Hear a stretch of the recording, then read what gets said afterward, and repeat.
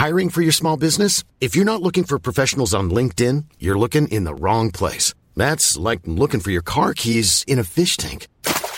LinkedIn helps you hire professionals you can't find anywhere else, even those who aren't actively searching for a new job but might be open to the perfect role. In a given month, over 70% of LinkedIn users don't even visit other leading job sites. So start looking in the right place. With LinkedIn, you can hire professionals like a professional. Post your free job on linkedin.com/people today.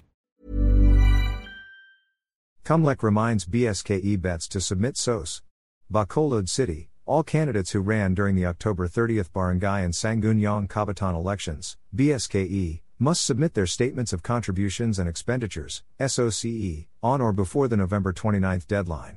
This was reiterated on Tuesday, November 28, by Negros Occidental Provincial Election Supervisor Ian Lee Ananoria, who said that there are areas in the province that usually has a low compliance rate from previous elections.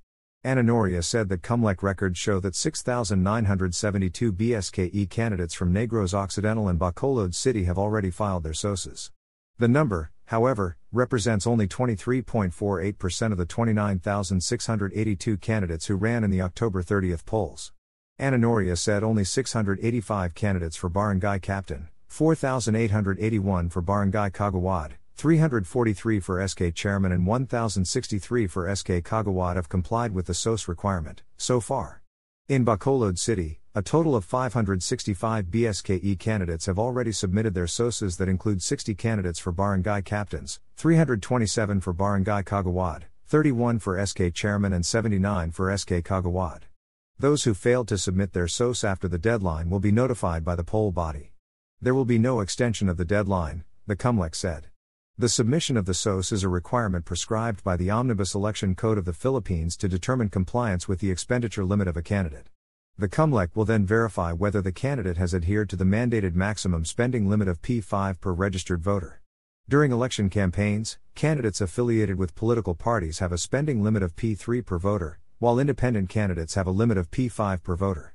In the BSKE, however, all candidates are considered independent candidates under Section 38 of the Omnibus Election Code of the Philippines, which states that the barangay election is nonpartisan and should be conducted efficiently and inexpensively.